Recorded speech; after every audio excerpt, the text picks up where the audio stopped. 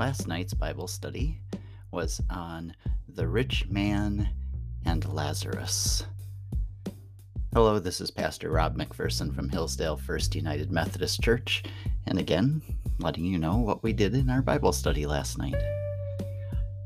So here is the passage as it is from Luke chapter 16. There was a certain rich man who clothed himself in purple and fine linen, and who feasted luxuriously every day. At his gate lay a certain poor man named Lazarus, who was covered with sores. Lazarus longed to eat the crumbs that fell from the rich man's table. Instead, the dogs would come and lick his sores. The poor man died and was carried by angels to Abraham's side. Perhaps a better phrasing there, actually, better translation would be Abraham's bosom, right into being held by Abraham close.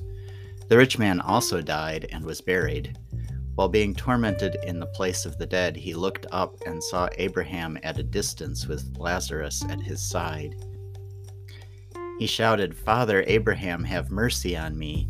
Send Lazarus to dip the tip of his finger in water and cool my tongue, because I'm suffering in this flame." But Abraham said, "Child, remember that during your lifetime you received good things, whereas Lazarus received terrible things. Now Lazarus is being comforted, and you are in great pain.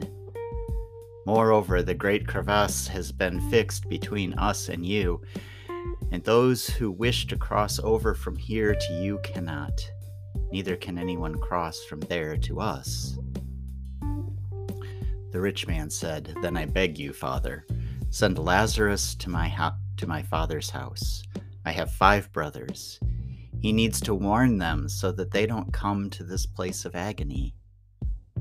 Father Abraham replied, "They have Moses and the prophets. They must listen to them." The rich man said, "No, Father Abraham, but if someone from the dead goes to them, they will change their hearts and lives." Abraham said, "If they don't listen to Moses and the prophets, then neither will they be persuaded if someone rises from the dead." Unlike some of our previous parables, the challenge with this one is not trying to figure out the why or the wherefores or the whats.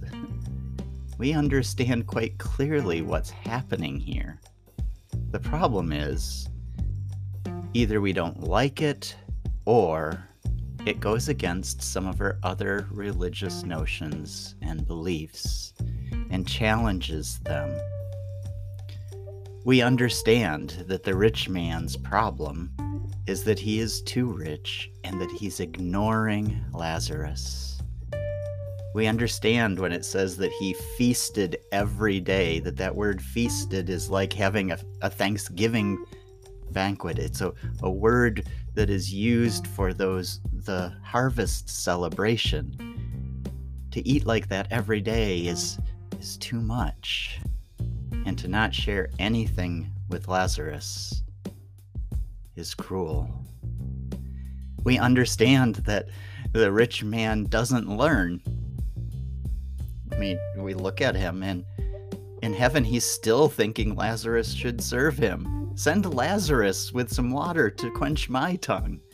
As if he's not the one who's been now comforted at the side of Abraham, and the rich man is the one who's punished. As if their roles haven't been reversed.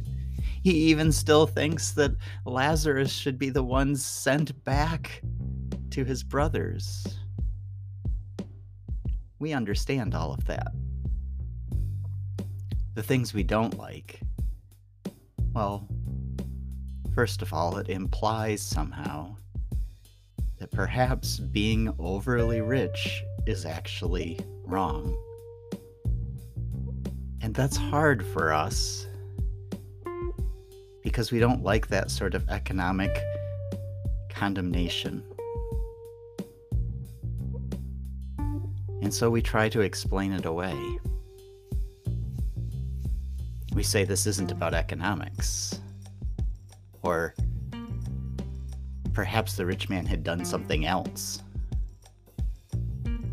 But it's clear that his issue is that he is very wealthy and ignores the poor. The other thing that very much challenges us with this one is the judgment. The judgment here is based on the rich man's life and the poor man's life, and not on grace and faith and belief, which we've been taught so often are how we are to be judged. The judgment here is clearly on what the rich man has not done. He has not taken care of the poor. He has not laid up treasure in heaven. He has nothing, no good works to depend upon for his salvation. And that's not how we like to think of salvation. It's not how we like to think of the judgment. We have parables like we have talked about with the prodigal son, where there's forgiveness. Where is that in this one? But when we're honest, we know that Jesus taught other parables like this too, others where the judgment was not based on faith or grace, but based on our care for the poor. Perhaps the most famous is from Matthew. When did we see you naked, or hungry, or thirsty, or in prison, or sick, and not care for you? And they're judged.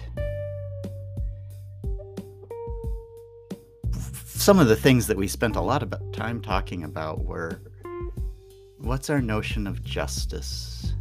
What's our notion of judgment?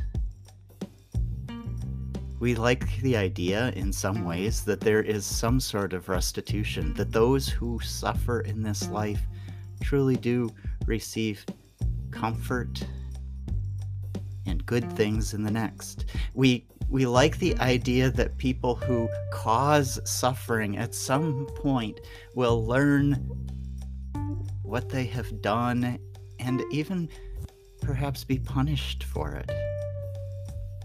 But do we like the idea of eternal suffering? Most of us did not. So what is the point of the parable? Well, one of the things to remember is that not every parable concludes all that God wants us to learn. That each parable teaches us something about the wholeness and completeness of God. So this parable may not speak of grace or faith or belief, but it does speak to us of some things that God very much wants us to do in this lifetime. And that is to be aware of, to notice the poor, to know their names, to not expect that they would be the ones that would serve us, but that we might serve them, to provide food and care for the hungry and the sick. Yes, these are the lessons we pull from this. And perhaps the idea of judgment, that when we discover we have not done these things, we will indeed maybe not suffer in hell for them, but we may indeed be judged. I pray grace and peace to you today, even as we consider this very difficult parable.